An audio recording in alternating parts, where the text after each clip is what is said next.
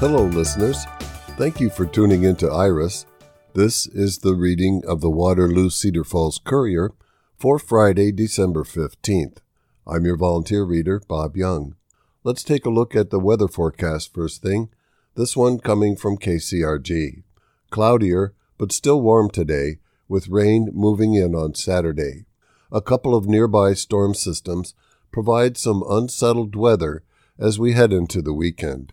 We'll see the first signs of this on Friday in the form of more widespread cloud cover.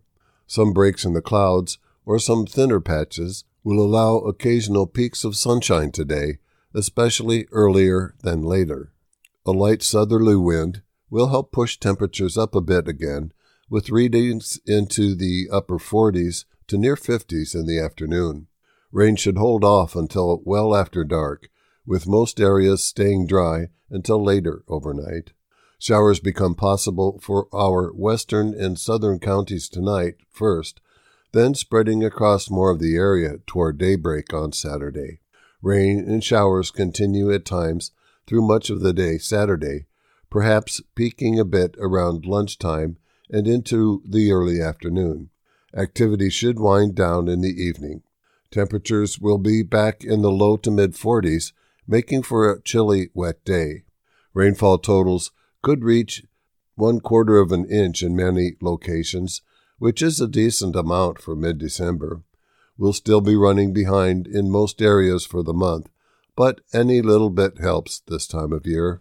We should be dry again on Sunday, with reasonably warm temperatures in the upper 30s to mid-40s. Some sunshine should make a return at times too. Due to a strengthening storm system moving up the east coast, along with a cold front moving through, colder air will pour into the region on Sunday night into Monday. This will be pushed in by blustery northwest winds, making it feel even cooler than the dropping thermometer readings. At this point, it appears that highs could struggle to reach even the low 30s in some spots, with wind chills a factor throughout the day. After a chilly day on Tuesday, expect a warm-up to take place later next week. This brings in high temperatures back into the mid to upper 40s for most of us, with lows in the low to mid-30s. Some shower chances accompany this warmth by the end of the work week, that's next week, into the days just before Christmas. Though it appears we should be warm enough to keep it liquid rain and avoid travel concerns.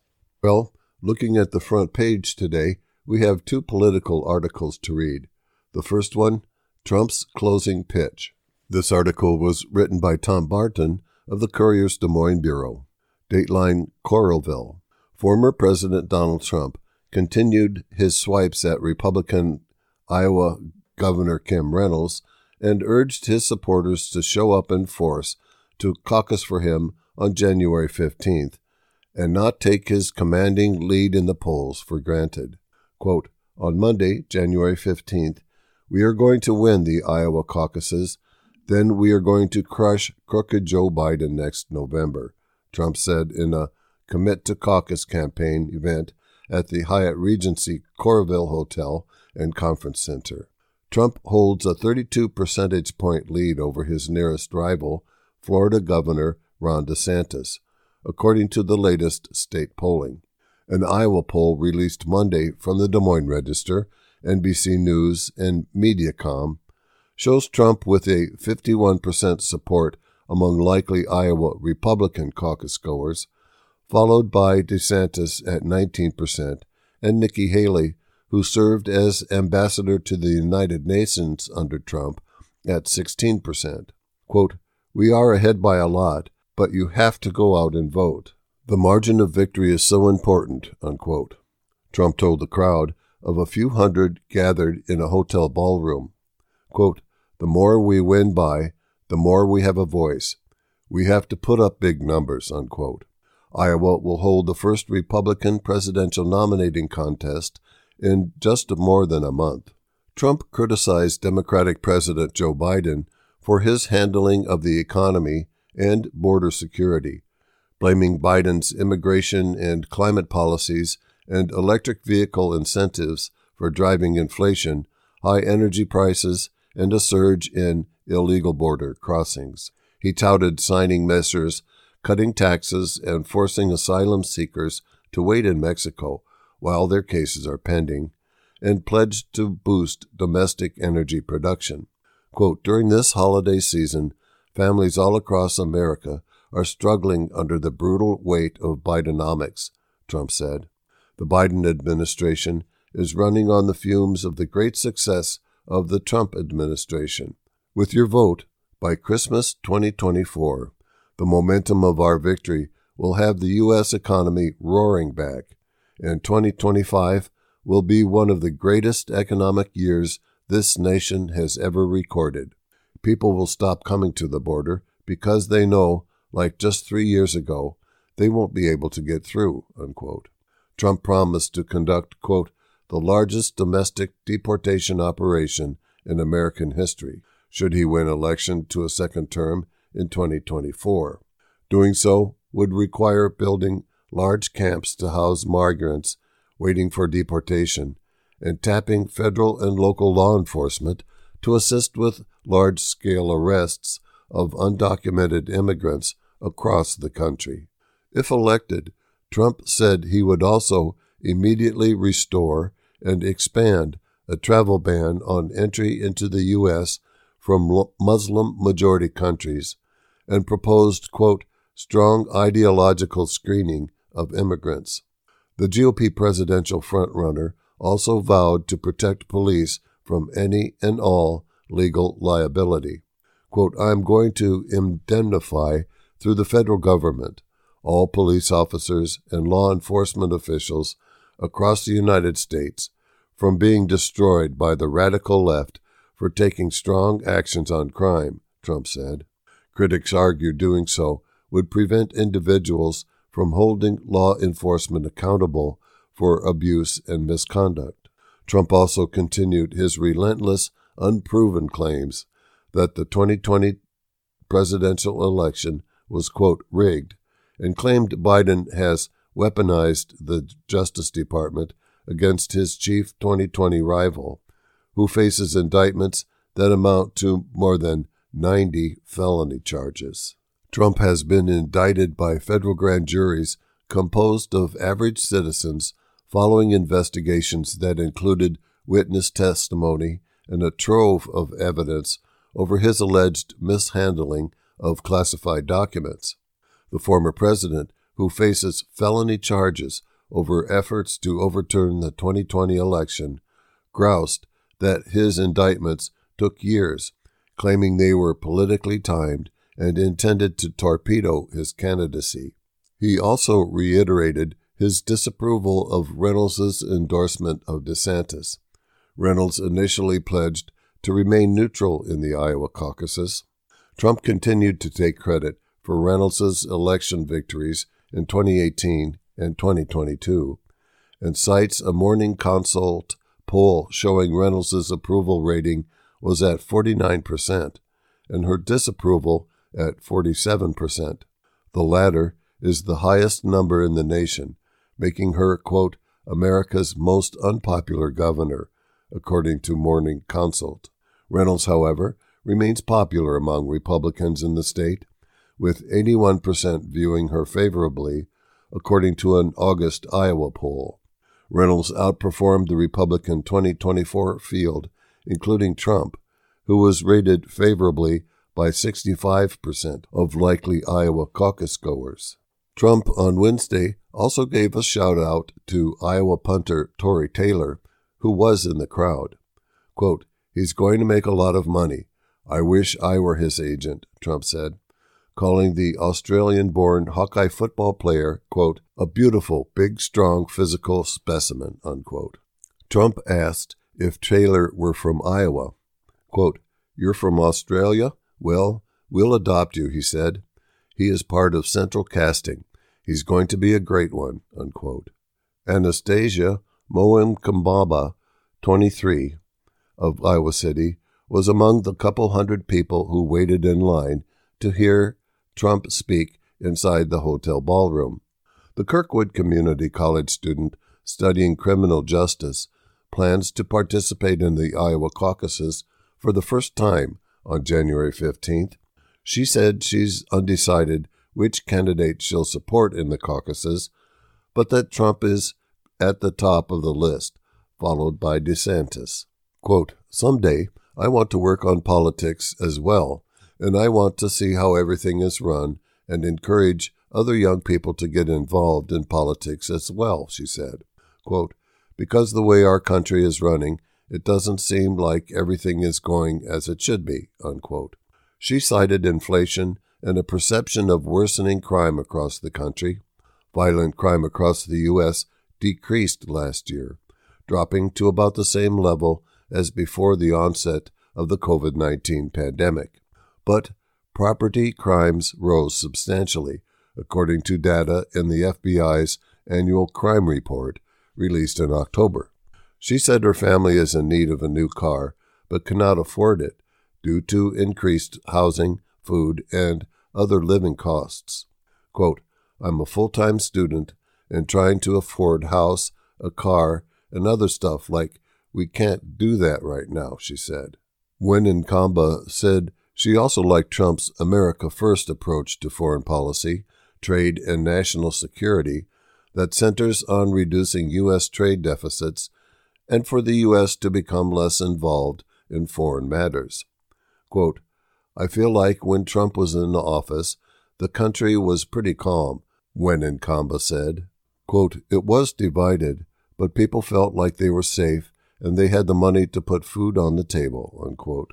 She said she's not concerned about Trump's multiple criminal indictments and does not believe there's enough evidence to support his prosecution. That, despite surveillance video, text messages, and other communications unearthed of efforts by Trump and his allies to overturn the 2020 election results in Georgia. Trump faces criminal charges that include conspiracy to defraud the United States and witness tampering. Quote, "I feel like they're looking for anything to charge him with anything," Winenkamba said. Quote, "But I don't feel like that really reflects on his leadership," unquote. Dan Redinger, 43 of Bettendorf, said he plans to support Trump in the caucuses, partly because of his perseverance and ability to continue on in the wake of multiple criminal prosecutions. Quote, "It's also about the economy, the border," said Redinger. Asked if Trump calling his political opponents vermin, who he will root out, reigniting criticism that the former president would abuse his power to seek retribution against his rival and news media if he returns to the White House. Connie Dowling, 67, of West Des Moines, shrugged and said, "That's Trump." Quote, "That's just him. That's how he relates to people," Dowling said. Quote, "That's just him. He speaks off the cuff. It doesn't bother me," unquote. Twice during a town hall on Fox News last week in Davenport, Sean Hannity asked Trump to say that he would not abuse presidential power and retaliate against his political opponents if elected next year. Both times, Trump declined to give an outright denial. Iowa and national Democrats note Trump has continued to double down on his call to repeal the Affordable Care Act. Doing so, they argue, would mean tens of millions of Americans will have their health care coverage endangered, and as many as 135 million Americans with pre-existing conditions could be subject to discrimination from insurance companies. Quote, "It's just a shame that Donald Trump is once again putting this MAGA agenda ahead of the needs of Iowans, and it really is important to understand that repealing the Affordable Care Act would devastate Iowa." Iowa Democratic Party Chair Rita Hart said ahead of Trump's campaign stop. Hart and California Democrat U.S. Representative Amy Barra, a physician, also attacked Trump for his support of abortion restrictions as women across the country grapple with a patchwork of tightening restrictions. It comes days after the Texas Supreme Court overturned a lower court order allowing an abortion for a pregnant woman whose fetus was diagnosed with a fatal condition. The lawsuit is believed to be one of the first attempts in the country by an individual seeking a court-ordered abortion since conservative Supreme Court justices appointed by Trump helped overturn federal abortion protections last year. Next, DeSantis looks to debates, town halls for caucus bump. Story written by Caleb McCullough of the Courier's Des Moines Bureau. Dateline Des Moines. Florida Governor Ron DeSantis is pursuing high-profile media appearances in Iowa in the weeks ahead of the Republican first-in-the-nation presidential caucuses, hoping televised town halls, debates, and on-the-ground organizing can win him support with the state's Republican voters. In a call with reporters on Wednesday, DeSantis said he wants to participate in as many Iowa town halls and debates as possible to win over undecided voters and persuadable Trump supporters. Quote, "We're going to be doing all available options that we can do to be able to press the case," DeSantis said. Iowa's Republican caucuses will take place on January 15th, kicking off the party's national presidential primary. Jake Tapper moderated a CNN-hosted town hall with DeSantis in Des Moines on Tuesday, and DeSantis said the campaign is working with other networks to host similar events. He also said he's pushing for multiple debates in Iowa before the caucuses. The Republican National Committee has paused hosting debates and will allow candidates to participate in non-sanctioned debates before the first nominating contests. DeSantis called on both former South Carolina Governor Nikki Haley and former President Donald Trump to participate in a January 10th debate CNN plans to host at Drake University in Des Moines. Quote, "The notion that you just don't show up, you don't answer questions, you're not willing to debate, that's going to be meaningful to a lot of voters," DeSantis said. Trump has not participated in previous debates, and he is not expected to attend the Iowa debate. Haley has not committed to attending the CNN debate, but her campaign said she is planning to debate in Iowa and is considering multiple offers. Quote, "Since the RNC pulled out of the debates, many new offers have come in," said Haley's spokesperson, Olivia Perez-Cubas. "We're looking forward to debating in Iowa and continuing to show voters why Nikki is the best candidate to retire Joe Biden and save our country. That debate should include Donald Trump," unquote. When asked if Trump would attend the Iowa debate, his campaign spokesperson, Stephen Chung, pointed to polling that shows him far ahead of his primary opponents. Quote, "President Trump is dominating every single poll by historic margins," Chung said in an email. "These other candidates are currently sitting at the kids' table, wishing they could graduate to the adult table," unquote. The criteria for the CNN debate, which requires a candidate receive at least 10% in 3 national and or Iowa polls, will likely limit participation to only Trump, DeSantis, and Haley. Polling suggests Trump is the clear favorite of Iowa Republican caucus goers, with candidates like DeSantis and Haley lagging behind in their support levels. A Des Moines Register NBC News Mediacom Iowa poll released Monday showed Trump was supported by 51% of likely caucus goers. DeSantis took 19% of support in that poll, while Haley had support from 16%. Despite the major gap in polling, DeSantis said Wednesday that he thinks he has the ability to convince Iowa voters who see him on the ground or in events like debates and town halls. He said high-profile endorsements from Governor Kim Reynolds and Family Leader CEO and President Bob Vanderplatz will help drive up his support levels. Quote, "What we find when we're out on the ground, when people who are nominal Trump supporters come, we convert them. We flip them," DeSantis said. "He's the one they know. He's got the name ID. But if they see that there's a conservative alternative, that they can have confidence in, they're absolutely willing to go there, unquote. DeSantis, who boasted an on-the-ground operation, said he outperformed that of any other candidates. He said his campaign has solicited a massive number of caucus commitments from voters that come to his events.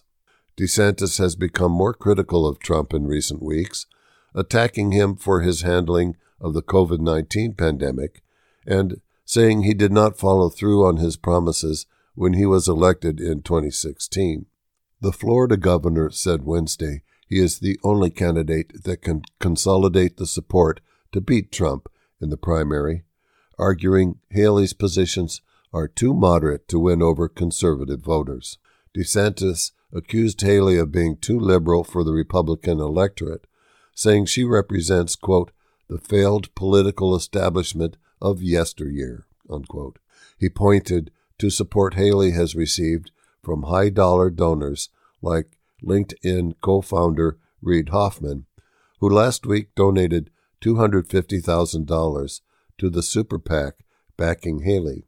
Quote, the reality is, I'm the only one that could possibly defeat Donald Trump in a primary, in a one-on-one, because I have the ability to win voters who are very conservative, somewhat conservative, in a way that the other candidates just simply cannot, DeSantis said. Haley has deflected attacks about her record and supporters, arguing she is a thoroughly conservative Republican. During a debate last week, Haley pointed to issues she supported as governor, like tort reform and immigration restrictions. Quote, look, we will take support from anybody we can take support from, but I have been a conservative fighter all my life, she said. Quote, I was a Tea Party candidate when I became governor, unquote. Amazon agrees to take over Cedar Falls industrial land for future distribution facility. Dateline Cedar Falls. Amazon quietly acquired approximately 9 acres in the city's Viking Road Industrial Park and is planning to construct a 53,230 square foot distribution center, the Courier has learned.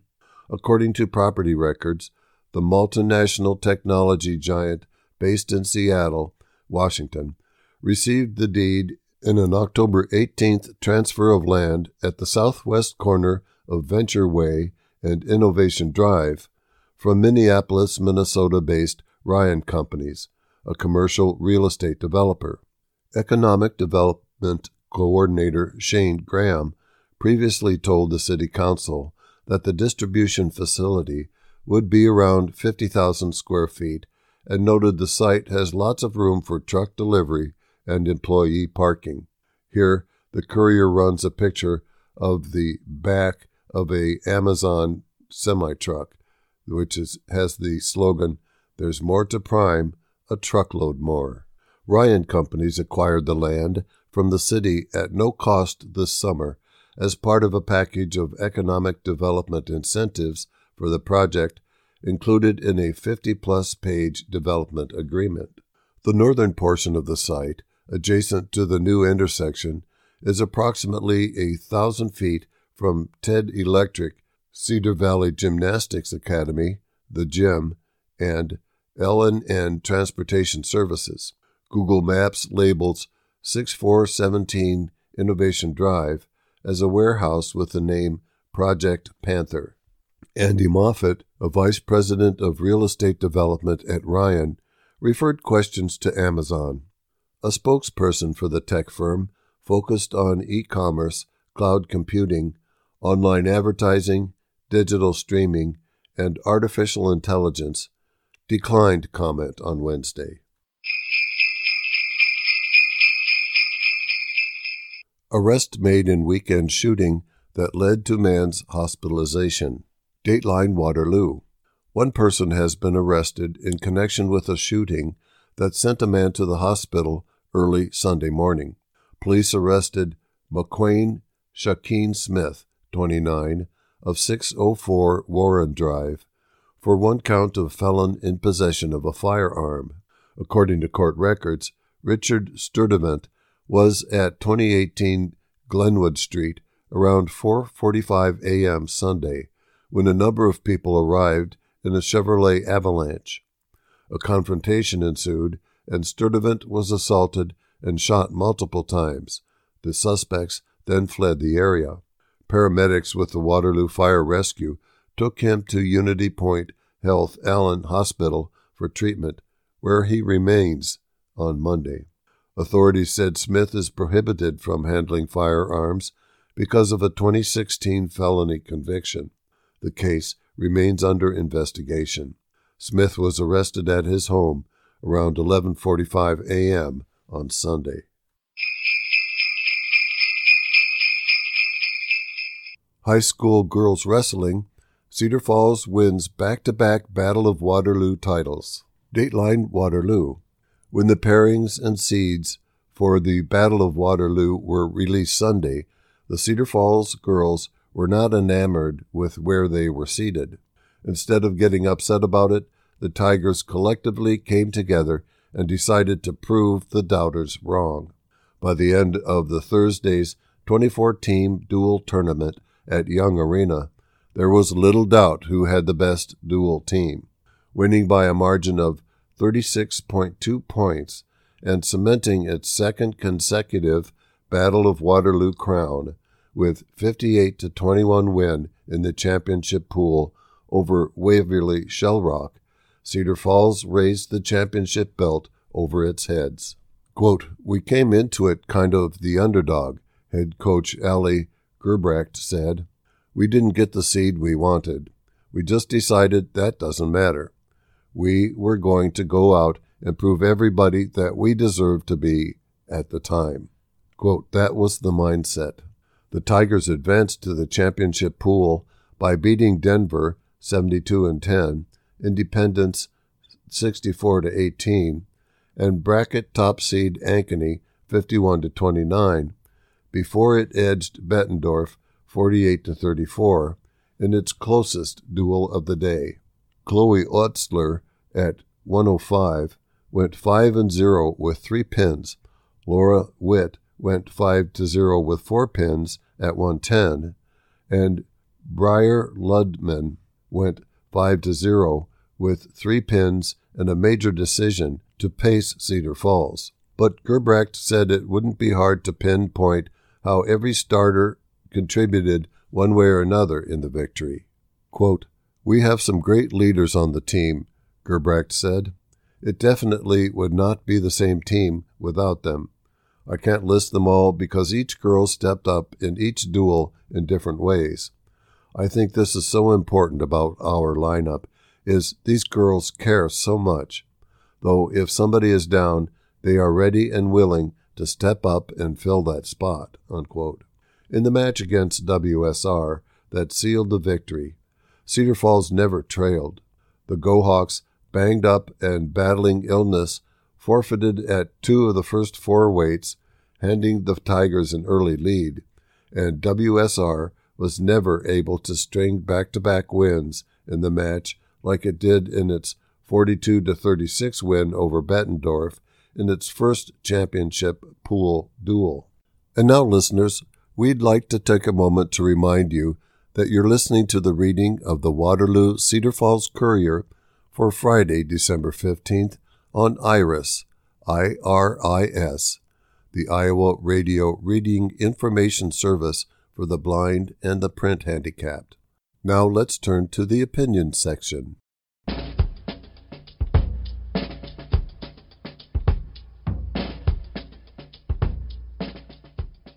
Our first editorial today comes from the New York Times, written by Jesse Wegman.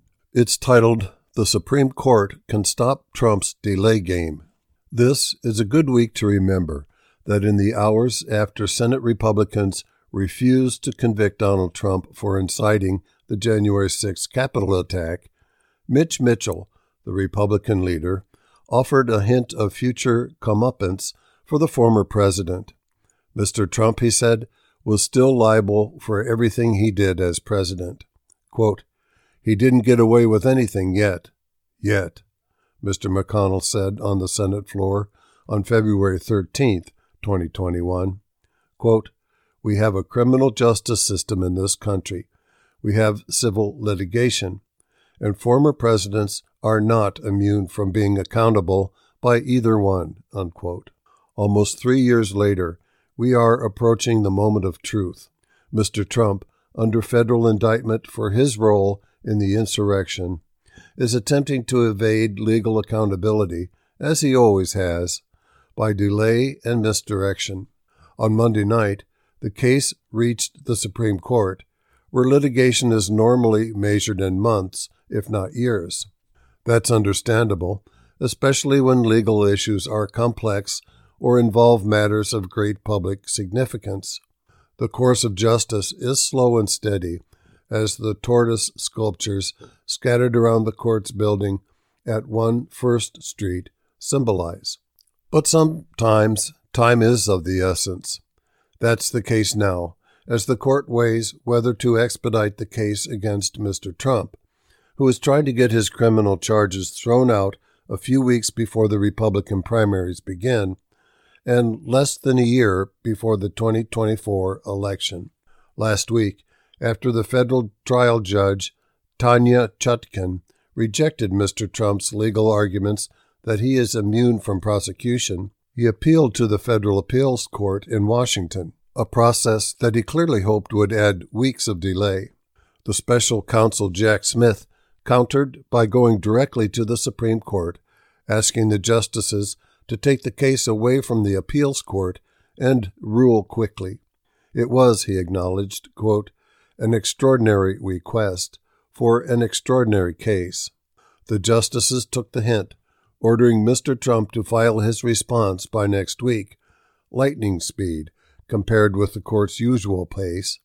The prosecution was further complicated on Wednesday, when the justices agreed to hear a case challenging the government's reliance on a particular obstruction charge against hundreds of January 6th attackers and against Mr. Trump himself. Prosecuting a presidential candidate during a campaign is not an ideal situation. Still, the justices were right not to sit on Mr. Smith's appeal. The American people deserve to know, well before they head to the polls, whether one of the two probable major party candidates for president is a convicted criminal, whether he's guilty, no less, of conspiring to subvert the outcome of a free and fair election to keep himself in power. The January 6th trial, one of 4 Mr. Trump is expected to face over the coming months, and arguably the most consequential, is scheduled to start in early March, and it cannot move forward until the court decides whether he, as a former president, is immune from prosecution for his actions while in office. The good news is there's nothing stopping them. The justices are fully capable of acting fast when the circumstances demand. Consider the 2000 presidential election. The dispute over Florida's vote count rocketed up to the court not once but twice in a matter of days in early December. The court issued its final opinion in Bush v. Gore, which was 61 pages in all, including dissents, barely 24 hours after hearing oral arguments. In 1974, the court managed to decide another hugely consequential case involving the presidency, Richard Nixon's refusal to turn over his secret Oval Office tapes over the course of a few weeks in June and July. The court's ruling, which came out during its summer recess, went against Mr. Nixon and led to his resignation shortly afterward. The stakes in both cases were extraordinary, effectively deciding who would or would not be president. In both cases, the justices knew the country was waiting on them, and they showed that they had no trouble resolving a legal dispute rapidly. The January 6 charges against Mr. Trump are similarly consequential. Never before in American history had a sitting president interfered with the peaceful transfer of power. No matter their positions on Mr. Trump and his eligibility to run again, all Americans have a compelling interest in getting a verdict in this case before the election. For that to happen, the Supreme Court needs to rule on Mr. Trump's claim of executive immunity, one of a narrow category of appeals that can stop a trial in its tracks, rather than having to wait until after conviction to be filed. The former president's argument is that his actions to overturn the election were taken in the course of his official duties, and thus that he is absolutely immune from prosecution for them. It's an absurd claim, as Judge Chutkan explained in denying it on December 1st. Quote, "Whatever immunities a sitting president may enjoy, the United States has only one chief executive at a time, and that position does not confer a lifelong get-out-of-jail free pass," she wrote. Quote, "Defendant's 4-year service as Commander-in-Chief did not bestow on him the divine right of kings to evade criminal accountability that governs his fellow citizens." Unquote. Mr. Trump made 2 additional arguments involving double jeopardy and the First Amendment that were even weaker than the immunity claim, and Judge Chutkan denied those as well. She was probably tempted to toss out all of them as frivolous, as so many of Mr. Trump's delaying tactics, dressed up as legal arguments, turn out to be. Instead, she erred on the side of caution because no one has ever made such arguments, so there's no legal precedent for assessing their validity. Of course, the reason no one had made these arguments is that no former president had been criminally charged. This is classic Donald Trump, freeloading on everyone else's respect for the law. You can drive 100 miles an hour down the highway only if you are confident the other cars will stay in their lanes. The irony is that even as he seeks to delay and obstruct the justice system, Mr. Trump is bolstering the case for a speedy trial, thanks to his repeated threatening outbursts on social media. He has attacked the judge, the prosecutor, and others, including those who are likely to testify against him. Statements like those endanger the safety of the witnesses and the basic fairness of the trial, and have resulted in a gag order against the former president. But they are routine for a man who has spent a lifetime acting out and daring decent Americans everywhere to do something, anything, to stop him. Quote, "He keeps challenging the system to hold him accountable," Christy Parker of Protect Democracy, a nonpartisan advocacy group, told me. Most other defendants who behaved in this way would risk being thrown in jail for violating the conditions of their bail, she said. But, quote, "No one wants to see him locked up prior to trial. It's not going to be good for American society," unquote. She was referring to the propensity for threats and violence that Mr. Trump's supporters, egged on by their overlord, have shown in the face of any attempt to hold him to account. At this point, however, many Americans have attempted that risk as part of the price of cleansing the nation of a uniquely malicious political figure. We know the violence is coming, just as we know Mr. Trump will claim that any election he doesn't win is rigged against him. Quote, "The best way to do anything about this is to have the trial soon," Ms. Parker said. "Right now, there are 9 people in America who can help guarantee that is what happens."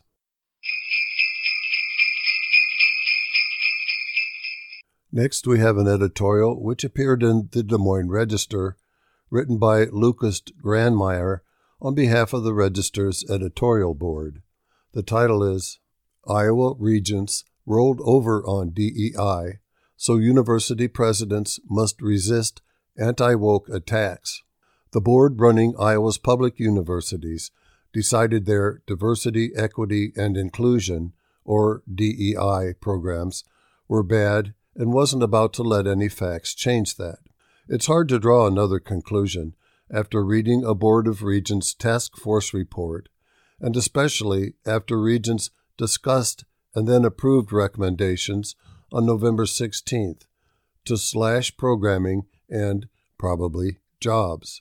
Republican legislators made obvious this spring that they view DEI as a tool of social division and radical left, quote, "woke" indoctrination that stifles speech and gives out unfair advantages.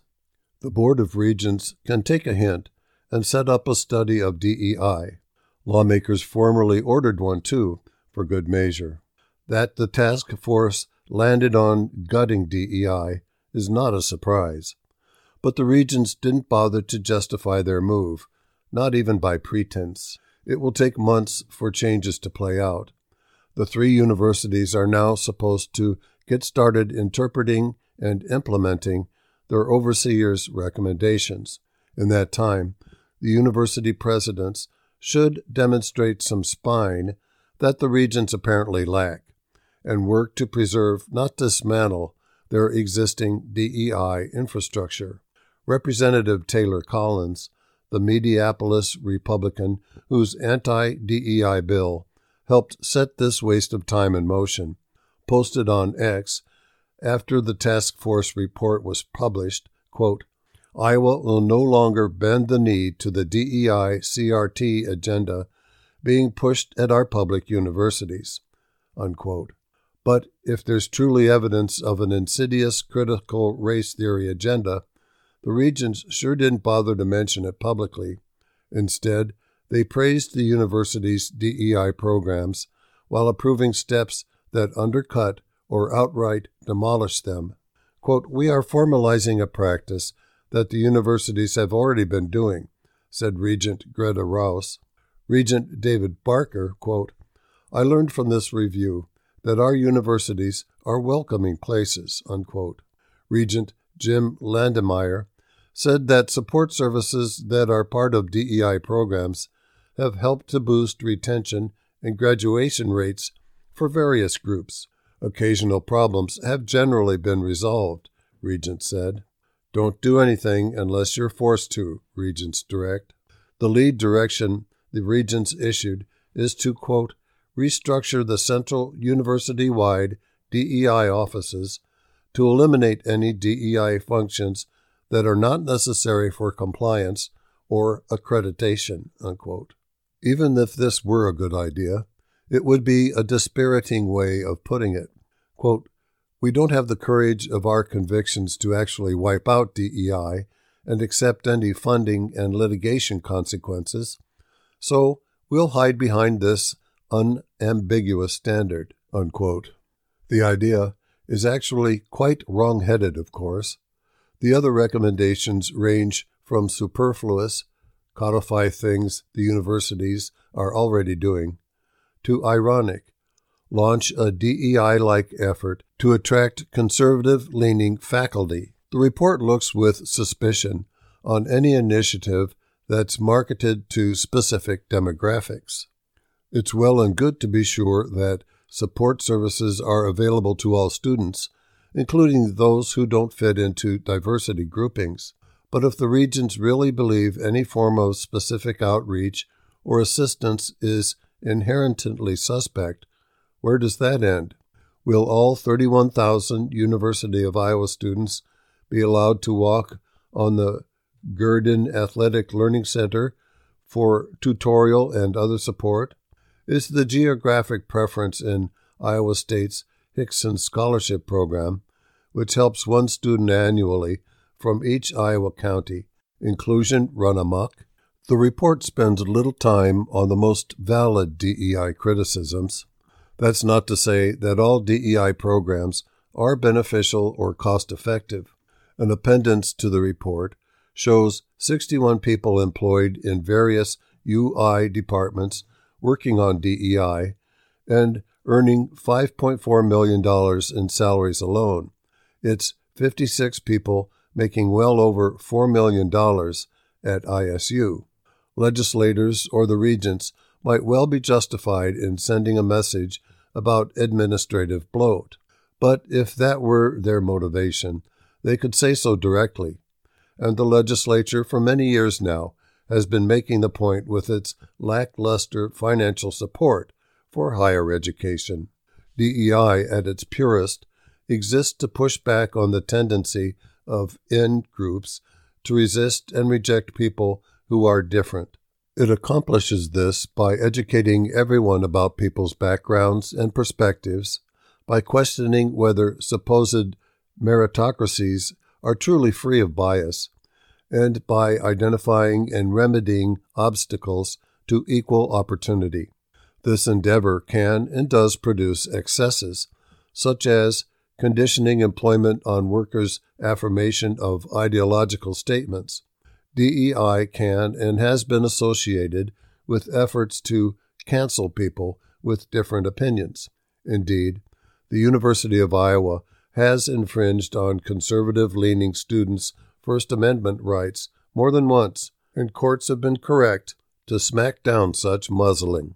But again, the regents found no other pattern of such problems in Iowa, yet they chose to throw the baby out with the bathwater. The regents' DEI task force surveyed students, faculty, and the public about their views on the programs. The results reflect a mess of self-selection, but they certainly lend no support to the regents' actions. Over 80% call existing DEI efforts important. It's still true that rural Iowa is mostly white and Christian, which suggests that many college students are essentially experiencing a diverse environment for the first time. Understanding other cultures and perspectives will only become more important as Iowa's demographics steadily become less homogeneous. The university presidents need to stand up for DEI. 2 of the 9 regents voted against some of the recommendations, arguing that students' wishes were being pushed aside and that Florida's and Texas's DEI strategies, which the recommendations reference explicitly, shouldn't be presumed wise. Quote, "What happened to our peer groups at each of our universities?" asked Regent Nancy Dunkel, a former Democratic state lawmaker. Dunkel also said some of the direction amounted to micromanaging. Will the report satisfy DEI critics in the legislature? Responding to an emailed interview request, Collins wrote, quote, "I don't participate in biased opinion pieces." He told a Register reporter he wants to wait and see how regents' directions are implemented. Since the regents wouldn't, it's up to the schools to find the resolve to resist the mischaracterization of DEI. Presidents Barbara Wilson at Iowa, Wendy Winterstein at Iowa State, and Mark Nook at Northern Iowa can insist on interpreting, quote, "not necessary for compliance and accreditation," as narrowly as possible. The presidents can assert the value of thinking critically about biases and obstacles and opportunity, and they can stand up for members of disadvantaged groups, for their students' bodies as a whole, for the state's businesses, and for their own employees, the ones whose work the regents couldn't find fault with. Next, we turn to the Storm Lake Times Pilot newspaper for an editorial written by Art Cullen, "No Solution on the Horizon." The Israel-Palestine conflict is among the world's oldest, longest-lasting, and most intractable. Now officially 75 years old, dating from the creation of Israel in 1948, its actual origins predate that year by many decades, going back at least to the late 19th century, and its causes continue today for essentially the same reasons as when they began. No attainable solution appears yet on the horizon. For 400 years, from the early 1500s to the early 1900s, the Ottoman Turkish Empire governed Palestine and most of the Middle East. By World War I's onset in 1914, the Ottoman regime had weakened considerably, and the empire's leaders fatally allied themselves with Germany and Austria-Hungary, the Central Powers, in that conflict. The powerful British military drove the Ottomans from power over the next few years, and in the fall of 1918, the Turks capitulated to the alliance of Britain, France, Italy, and the United States, as did the other Central Powers. Against the Ottomans, the British had enlisted many of the region's Arab tribes, who were only too glad to throw off the Turkish yoke. Britain had promised the Arabs that for their help they would secure their independence from foreign domination in the war's peace treaty. But the secret Sykes-Picot Agreement, drawn up by Britain and France in 1916, indicated something entirely different. Sykes-Picot divided up the now-defunct Ottoman Empire outside the Arabian Peninsula between Britain and France in the form of so-called mandates. France took charge of Syria, Lebanon, southeast Turkey, and nearby environs. Britain gained control of Jordan and southern Iraq and Palestine. When the new Bolshevik government in Moscow revealed the secret agreement in November 1917, the British were embarrassed and the Arabs were furious. But perfidy wasn't Britain's only problem in Palestine. Another was the rise of Zionism in Eastern Europe. For several centuries, anti-Semitism had been a fact of life in Russia, especially after the Tsars steadily acquired portions of Poland, which had a relatively large Jewish population. Consequently, the 1881 assassination of Tsar Alexander II, for which Jews were wrongly blamed, sparked widespread anti-Jewish pogroms across Russia.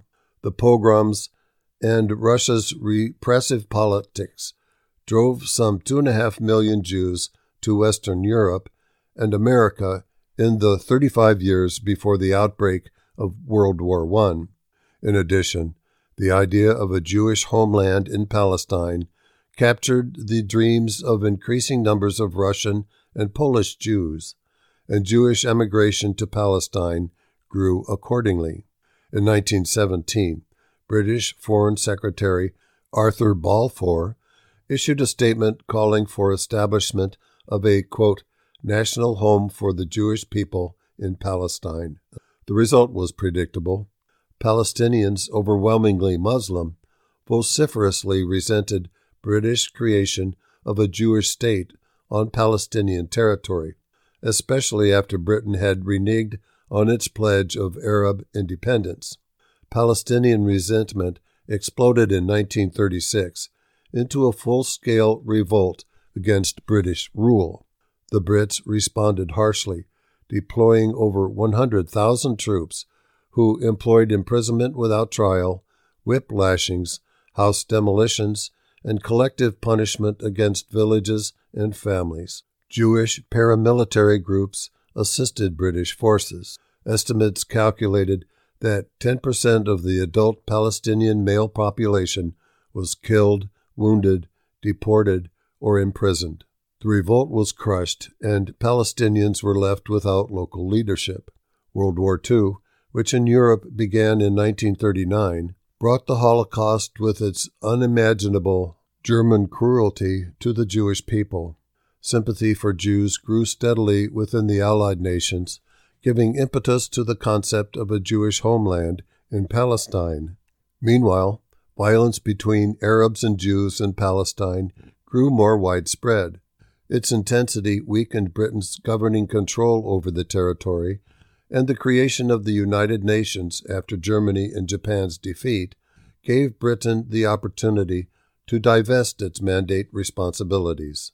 In early 1947, the British government announced its wish to terminate the mandate and asked the United Nations to discuss the future of Palestine. Britain said it would not accept any solution that didn't have buy-in from both the Arab and the Jewish communities there.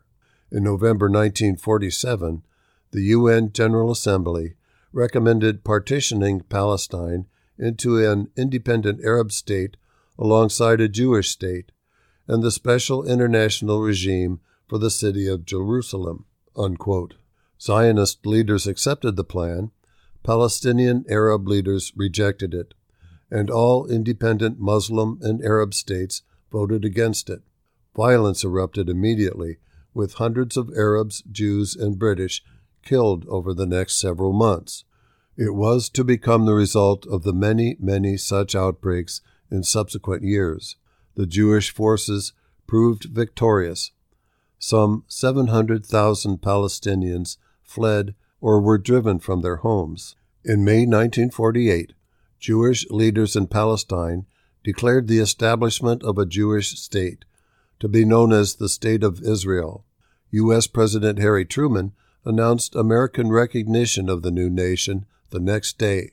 Subsequent fighting resulted in 350,000 more Arab Palestinians leaving newly conquered areas.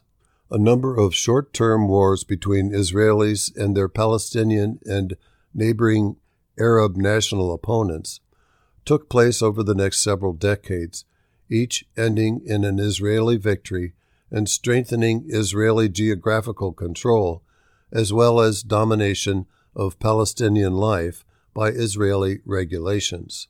Israel continues to build Israeli settlements in the Palestinian West Bank, an activity opposed by nearly all members of the United Nations, including the United States. Last month's brutal Hamas attack on Israelis and foreign nationals in southern Israel, together with the taking of some 240 hostages back to Gaza, is the latest iteration of the violent 75-year conflict. Neither side appears ready to negotiate the crucial sticking points of disagreement. In fact, they seem more hardened in their positions. If any progress toward peace has been made since Britain gave up its mandate in 1948, it's pretty hard to see. And now, listeners, that's going to do it for today's reading of the Waterloo Cedar Falls Courier for Friday, December 15th. I'm your volunteer reader, Bob Young. Remember, you can access a recording of today's reading of the Courier or of the other newspapers around the state that we read. Just go to our website, iowaradioreading.org, at any time. And we want to thank you for listening to your IRIS, Iowa's first and only radio reading service.